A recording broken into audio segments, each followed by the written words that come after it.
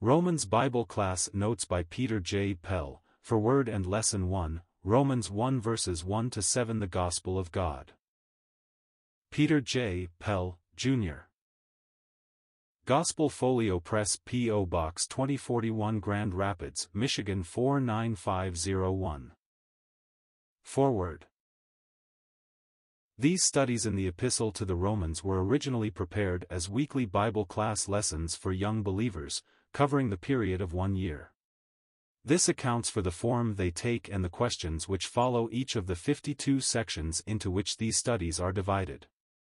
The questions remain permanently useful, for the reader may use them to test his own grasp of the instruction given in each study. It has been refreshing to read these studies, and it is a pleasure to heartily commend them as really helpful, and particularly useful as introductory to the teaching of the epistle. A careful reading of this book should help the young believer to more intelligently follow up his study in the larger and more comprehensive commentaries on Romans. The purpose in mind, that of giving in simple, brief, pointed treatment the outstanding features of this great doctrinal presentation of God's gospel concerning His Son, has been well carried out, so that it is easy to lay hold of the general structure of the epistle and also get an introduction to many of its important details. This is very necessary if there is to be firm establishment in what our salvation in Christ really means. It is hoped that this book will have a wide circulation, and that it will stimulate, as indeed it should, those who read it to a deeper and fuller study of this important epistle. John Bloor. We are going to travel through the book of Romans together. This book is really a letter, written by the Apostle Paul to the Christians living long ago in the city of Rome. Paul, a servant of Jesus Christ, called to be an apostle, separated unto the gospel of God. Now that is what Paul is writing about, the gospel, and this letter might well be called the gospel according to Paul. Twice in this book we read the expression, my gospel.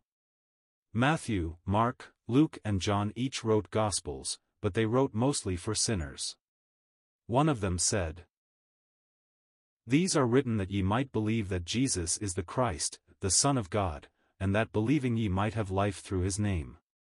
John 21, verses. Paul, however, wrote his gospel for saints. In his gospel he tells believers the wonderful story of God's salvation, how lost sinners are redeemed by blood and made the saints and servants of God.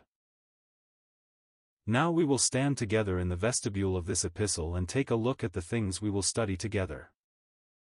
In verse 1 we are introduced to the writer who has 3 things to say about himself. First of all, he is a servant of Jesus Christ. The word is really slave. Of course, he means that the Lord Jesus Christ had bought him with his precious blood, he was no longer his own. Then he tells us he is an apostle. That means a sent one. You remember how he was saved on the way to Damascus. He saw the Lord of glory and was told then that he must go to those still in darkness as the sent one of Jesus Christ. Unto whom now I send thee. Acts ch. verses. The third thing he tells about himself is that he is separated unto the gospel of God. That means that his entire life was devoted to the telling forth of the good news of God's grace to sinners. God had called him to this one thing. Before the apostle gives us the details about God's salvation, he tells us 7 things about the gospel in the first 7 verses of our chapter. The source of the gospel. It is the gospel of God, verses, and the heart of God is the source of the gospel. For God so loved the world that he gave his only begotten Son. John chapter, verses. God himself was the first evangelist, for when Adam and Eve had sinned in the garden he hastened to tell them of a coming deliverer. The promise of the gospel. Verse 2 tells us that all through the ages God was telling out the wonderful story of his love through his chosen instruments, the prophets. Like finger posts along the way, all the Old Testament writers pointed to Calvary where the promise was fulfilled. The theme of the gospel. It is all about one person, for it is, concerning his Son Jesus Christ, verses. First, he was the son of David, so he was really a man. Second, he was also the Son of God, so he was really God. Third, he, the God-man, died and rose again, so he is our Savior, he has conquered death. God's method of making the gospel known. Verse 4 tells us that the risen Lord enabled and sent forth his chosen ones, who had gone to all nations. The one condition of the gospel. Those who believed the gospel and obeyed it were saved. They were called by his name, Christ's ones, or Christians. The results of the gospel.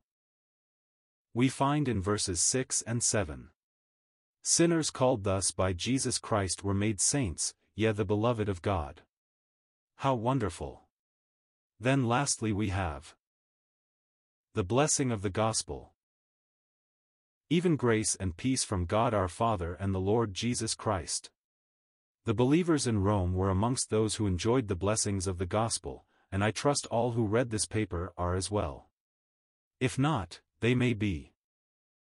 Questions. Fill in the references left blank. What is the great theme of the epistle to the Romans? What does Paul say in Romans 1 verses 1 to 8 about those to whom he writes? What does Paul say about the gospel in these verses?